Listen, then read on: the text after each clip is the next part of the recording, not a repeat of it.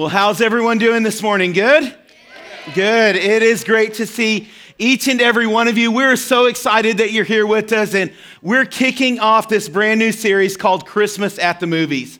And so we're going to spend the next few weeks looking at different Christmas movies, learning lessons from them, examining our life. And I don't know about you, but one of the Escamilla family traditions is some hot cocoa, some popcorn, Christmas cookies or Christmas treats, and huddling up on the couch together, watching a whole list of Christmas movies. So we have different ones that we watch every year. And so we want to bring some of that into our Sunday morning times together and just look at what it is that God wants to speak to us, what we can learn from these lessons. Because I know this, it doesn't matter if you lived 2,000 years ago in ancient Israel, doesn't matter if you live today in the state of Texas, or if you're a Who from Whoville.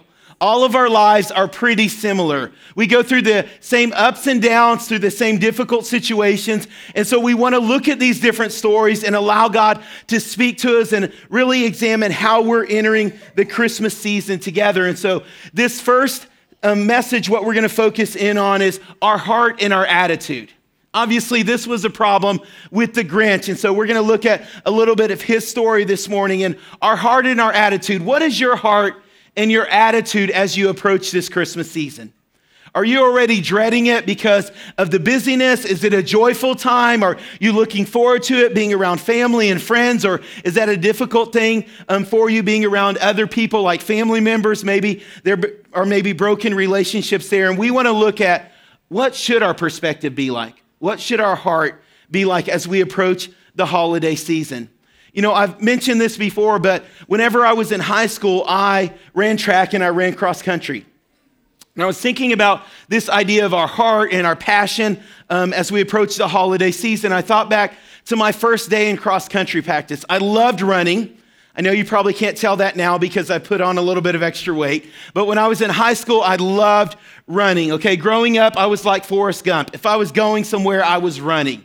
And so at recess during elementary school, I'd always race people. I was always trying to race my older brother, Michael, trying to be faster than he was. And so I remember the very first day of cross-country practice. And it was like Christmas for me. I was pumped. I'd been waiting for this day. I hadn't really ran on a team before, but now I was going to get to officially race and do this. And so I was really excited. Our cross-country coach sent us out, and all of the other team was kind of standing around watching us, but all of the freshmen had to run a mile, and he was kind of evaluating how fast we were going to be. And so I remember taking off, and I just put my whole heart into it. I took off the starting line, and I got that first quarter mile, and I had left everyone else behind. And so I get to the halfway point, I turn around, I'm headed back, and by the time I got back, everyone else was just kind of getting to the turnaround point like I had really booked it up until that point. And one of the seniors on our team went to my brother, who was also on the cross-country team, and he's like, "Man, your little brother's fast." And Michael's like, "Yeah, I know, he's always wanting to race me." And he said, "But he can't always run that fast when he runs cross-country. Like, he's gonna have to slow way down." And Michael's like, "No, he'll probably run that fast. Everything that Aaron does, he does with everything inside of him. It's his passion. He's not running just by physical strength. He's running with his heart." And let me tell you, I was proud as a little brother when he said that about me. And I was so pumped. And I did every race that season. I immediately started with the varsity cross-country team because I wasn't just running like off my physical strength. It was a heart thing. I was passionate about that. And I learned, at that age that heart matters. Your heart and your attitude matter in everything that you do in life. It matters as we approach the Christmas season, as we approach this holiday season. Because over the next few weeks, this can either be a time full of wonder and fun, or it can be a time of frustration. And it's all going to matter what's your attitude and what's the heart that you bring to this.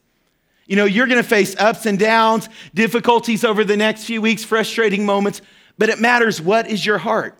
These next few weeks can be full of brokenness and disappointment, or they can be full of blessing. It matters what's your attitude and what's your heart as we approach this holiday season.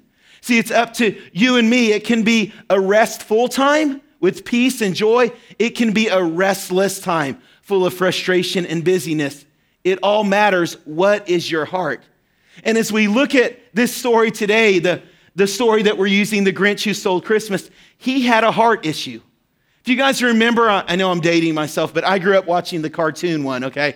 And so The Grinch Who Stole Christmas, and in one of the opening lines as you're first meeting the Grinch, you realize, and you guys may remember this image right here, that his heart was 2 sizes too small.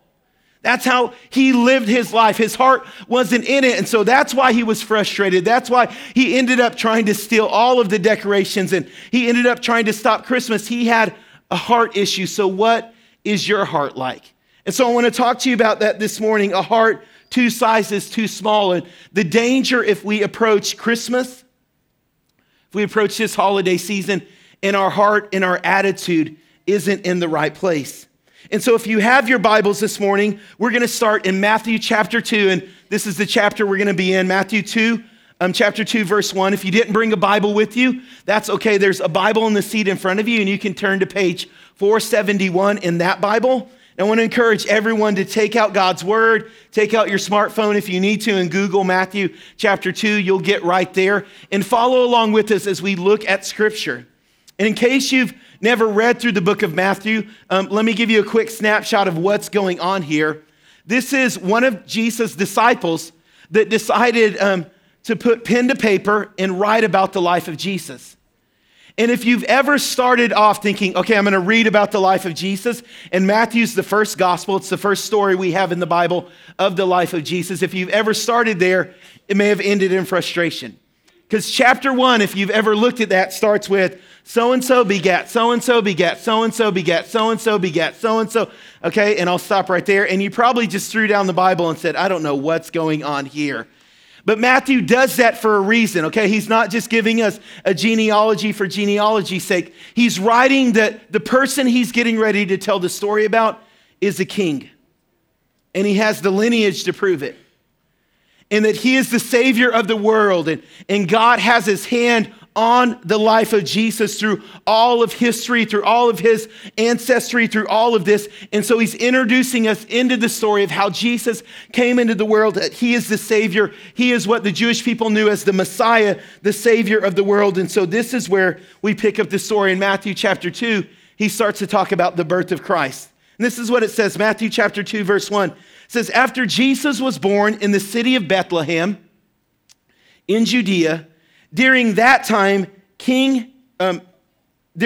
of King Herod, Magi from the east came to Jerusalem, and they asked, where is the one who has been born King of the Jews? We saw his star when it rose, and we have come to worship him. We have come to worship him. Now, when Herod heard this, he was disturbed, and all Jerusalem was disturbed with him. And so we're introduced to a number of individuals in the very first part of the story of the birth of Christ, of Jesus being born. And that is this group of magi, okay? Probably not a term that you're familiar with or that you use that often other than the holiday season. But these were magicians. They were not magicians like pick a card, okay? Not those kind of magicians. But what it was is they had a gift, they had a skill set where they could see into the future, where they could study the stars and understand the times and the seasons that were happening and what was taking place. And so they were known as magicians of their time because they were individuals who studied the stars. And as they come, there's a number of things that we know about these group of magi or wise men. Maybe you've heard them referred to that. And the first thing is there probably wasn't 3. I don't mean to mess up your nativity set that you've already put up, okay? There probably wasn't just 3 magi because they had to travel in a large caravan. And so you wouldn't really just travel with 3 individuals. This took a lot of time. There was a lot of distance that they covered. And so it took a while to get there. So once again, in my household, I make Sarah sit the wise men over on the other side of the room, okay? They're headed there. They're just not there yet, okay? So we know that about them. We know that they traveled a great distance, probably from modern day like Saudi Arabia or Yemen, or maybe even as far as the western border of China. Which meant that this trip, everything that we're about to read, the audience would have understood, hey, this wasn't a quick overnight thing. It would have caught their attention. Wait, magi coming from the east, that meant that there were months, if not weeks of preparation, the financial burden that would take, the time itself to travel that kind of distance. There is no car, there's no automobile, there's no plane. All of it was traveled on foot or by an animal that would take them in caravans across the desert, across all of that land to get to the place where they're at in Jerusalem.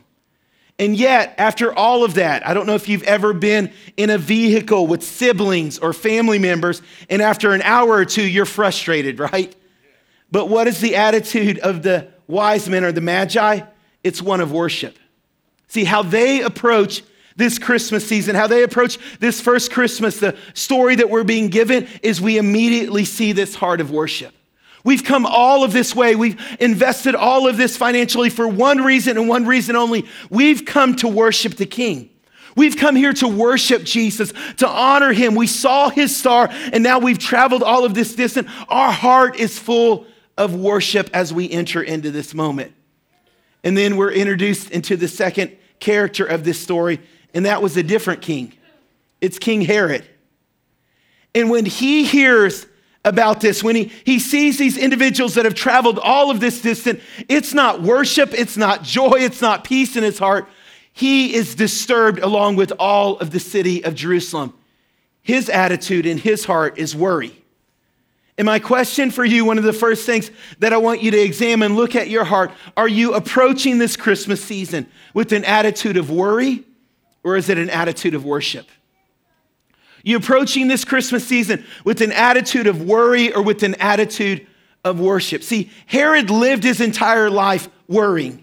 He worried about everything. He worried that he was going to lose control of the kingdom. He worried that he was going to lose power. Was he going to keep Rome happy? Herod lived his entire life worrying about what was going on around him. He worried so much that someone else, that one of his children or someone would take away his throne. He did everything that he could to stop them. After traveling for a month or two overseas and to a different nation, traveling and going to a different country, when he came back, he invited his sons to the palace. They thought, good, Dad's been away, we're going to get to see them. But he was so panicked that while he was gone, maybe they had started a mutiny or an insurrection against him. He had them immediately executed so that they would not be able to do that. That's how much he worried. He worried that people wouldn't cry whenever he died because he wasn't that great of a king. And so he had one of the arenas in Jerusalem filled with the religious leaders, with rabbis, and he had them executed at the moment of his death so people would weep whenever he passed from this life into the next. This guy was consumed by worry. That's how he lived his life. And although I hope none of us in this room are worrying to that extreme or living out those kind of actions, we can enter this holiday season with that same kind of worry in our heart. What are others thinking about us? What is our time like? Where are we at in our lives? Whatever our lives amounted to, all of these things can consume us if we're not careful. And the focus of this season isn't upon Christ. It's not the gift of God's Son. It's about ourselves. We become consumed and worry about ourselves. And the statistics support this. In what you would think automatically, what's one of the greatest times of the year? What's one of the most joyful times of the year? You think Christmas, right? Just the holiday and the joy of the season. Yet, statistics say that almost 75% of us will live the next 3 weeks totally stressed out. And we'll be panicked about finances. Did we just spend too much on Black Friday, you guys? That's what we'll be worried about. Like, did we just do that? We'll be stressed about all of the things that we have to go to, all of the interactions, people that we're going to be around. Over 50% of us will be panicked. Okay, we will wake up at night wondering, did we get the right gift? That person that we love, did we buy them something that they like? Are they going to enjoy the gift that we gave them, or is it going to end up in the Grinch's trash? Okay, that's what we worry about. We can live our lives like that, full of stress, full of anxiety. That's not how you're called to live, church. That's not what God meant whenever he sent his son, that this would be a time of worry. And if we're not careful, our heart quickly becomes like Herod. We live in this state of stress and of frustration. And can I just give you a practical example that we see in the life of the Pharisees as we look at this? Are you living in worry, or is yours a heart or an attitude of worship? I think the key is what we see in the wise men, what we see in the Magi. See, they had the same worries, or they could have had the same worries that Herod did. They were leaders. They were individuals of influence. These were not just people kind of passing by that stopped in. No, these were people of position and power, and yet they realized they were not in control. They realized ultimately they were not the king. And so what was their heart? It was one of worship. And can I tell you, just like the wise men, if there are moments this holiday season that you feel frustration, you feel anxiety, you feel stressed out, one of the best responses you can have is worship, is reminding yourself you're not ultimately in control, that God is our provider. He's the one that takes care of us. God sees every single need that we have, and he looks after us. Jesus said that not even one sparrow falls to the ground that God doesn't know about it. How much more will he look after us, his sons and his daughters? God knows your need. And you guys, what combats worry in our life? It's worship. It's that reminder, God, you are the Savior of the world. God, you are the one that's in control. You are the King of Kings and you are the Lord of Lords, God. You're greater than any problem I face, God. And the worries that I have, God, as soon as I start to focus in on you, they seem small in comparison to your greatness. See, the wise men, they had it right, you guys. They had this attitude of worship of God. We're coming and we're submitting our lives to you, God. We're recognizing with our words that you are in control, God. We trust you with our lives. We trust you with everything that we have. And so we're not going to live in worry. We're not going to live stressed out, but we're going to choose to worship you as the King. We're going to choose to worship you as the Savior of the world. See, what happens is if you and I, if we live in that state of worry too long, we develop this attitude. We try to stop Christmas. And we can enter into this holiday season really trying to stop Christmas instead of what we see in the wise men where they were trying to just be a part of the start of Christmas. And look at your life. What does it look like? What's that example inside of you? Is the next few weeks, is it already so full of frustration and busyness that you're dreading it? You're thinking, I just want it to stop. I just want it to stop. I just want it to stop. I already know it's going to be packed. Or is it one, no, I'm enjoying this. I'm looking forward to the next few weeks. See, that's the attitude that the wise men came in. Hopefully you're not going to the extent that the Grinch went to. I hope you're not breaking into someone's house stealing their gifts. Please don't do that, okay? When we're talking about stopping Christmas, I hope that you're not going to the extent that Herod did because he was obsessed with this. And you continue to read this story, Matthew chapter 2, verses 16 through 18, and you see the extent that he went to. He wanted to stop Christmas so bad he was willing to end the life of others.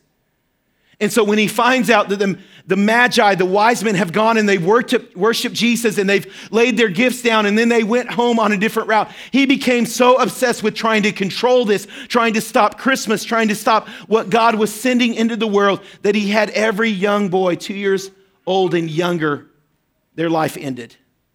That's how worried and that's how controlling this guy was. He wanted to stop this. Hope that you're not in that place. But you know what? If we're not careful, once again, our heart becomes full of dread, and this is not a joyful time of the year for us. This is not a joyous season for us if our attitude and if our heart is in the wrong place. And I think once again, we look at the wise men, we look at what they were in their perspective, and there's this beautiful picture that when we understand their story, that they were willing to travel all of this distance just to be present with Jesus, just to be near to him, just to be there as this whole thing gets started, as the story of Christ and as the story of God coming to this earth, as it gets started. The wise men are willing to do whatever it takes just to be present, just to be near to him. And as I was thinking about your life and my life, we had that same opportunity. What's the heart that we're going to approach this holiday season with? It can be full of frustration, it can be full of moments of busyness, and our times are so packed out, we're just going and going, and it feels like we're being dragged along over the next few weeks. Or you and I, we can come with a different intentionality in our life. And you can choose just to be present like the wise men were. Present with your coworker, that you hear them and they're stressed and they're frustrated and they're worried. And you choose to pause and to listen and to show care and concern and compassion for what they're going through. You choose to be present to that annoying uncle or aunt or cousin or sibling that frustrates you and does not know how to carry on a conversation without arguing. You choose to be present there in their life and to pause, not to get worked up, but to show the love, the compassion, the kindness of Jesus. See, it's all about our heart and our attitude. You and I, we can live the next few weeks trying to stop this thing, living in frustration, or we can choose to say, hey, I want to be here. I want to be intentional. I want to be here as this thing starts off. There's a joy in my heart as I look at the next few weeks for all that is going to take place. You and I, we get to make that decision.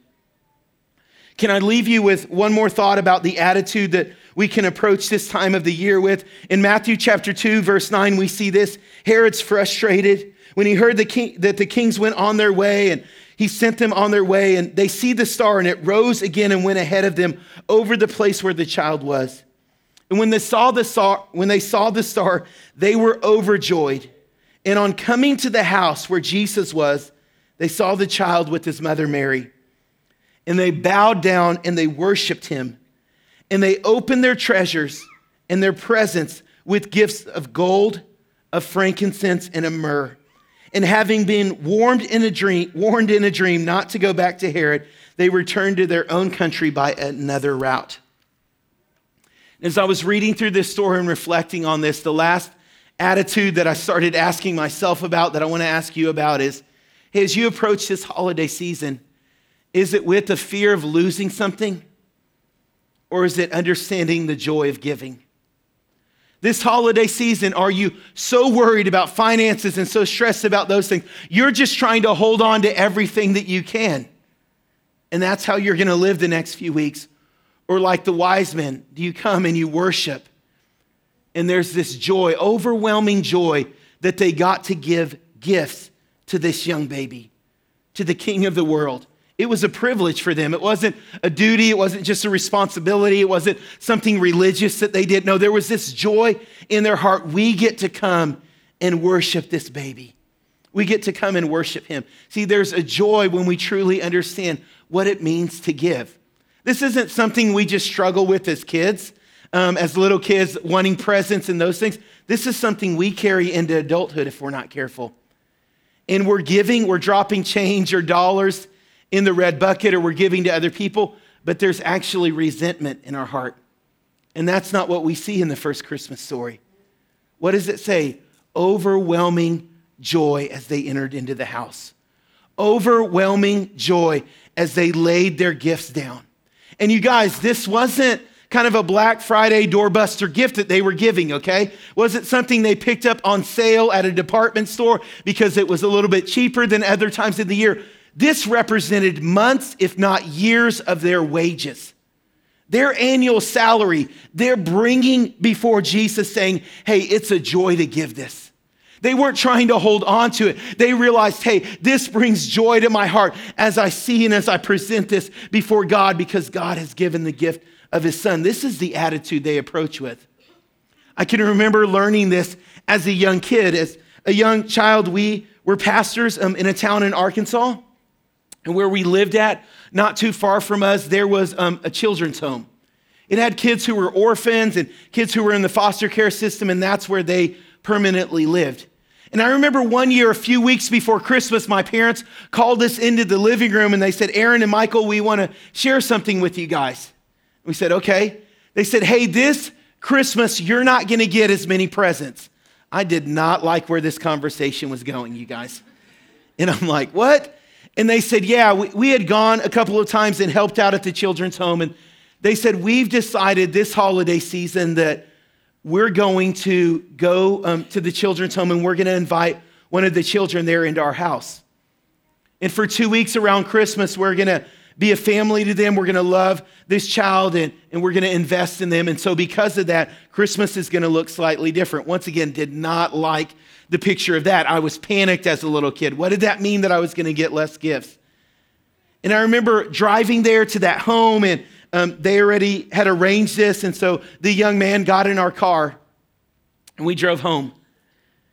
And I spent the next 2 weeks around that Christmas season learning so much of what it meant to give and hearing the story of what this young man, he was just a boy at that point, had been through, what he had gone through, the difficulties that he faced, and how much I had and how much he lived in lack. And can I tell you, probably more than any other time, present opening that year at the Escamilla House was totally different. As I saw this young boy open presents and tears coming down his face because he had never gotten gifts like that.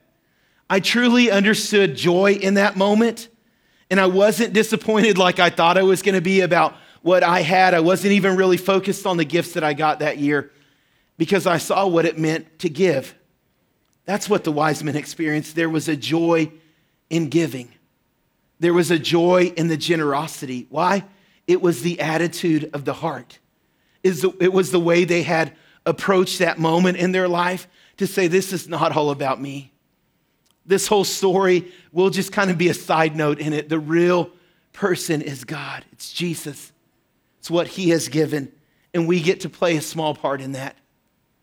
And you know, for so many of us, if we're not careful, we will approach this holiday season with the wrong attitude. We can. We'll get busy, we'll get frustrated, all of these things, and we'll fall into these habits that we see in the life of the Grinch. Our heart won't be in the right place that we see in the life of Herod. If we're not careful, that's how we will approach this Christmas season. And I just want you to examine your life. Because as I look at these stories and I look at our life, I think so many times we have the wrong attitude. It's not just about the Christmas season. It's not just about decorations or presents or any of those things. Maybe it's not even like Herod. It's not the wrong attitude towards the world around us or even towards God himself. For many of us, it's the wrong attitude and the wrong heart about the way we think God sees us, the way that we see ourselves. And that's what spills over into so many different areas of our life. See, it's your emotions and your perspectives and the way you view yourself and think about yourself that can cause the most trouble in our life.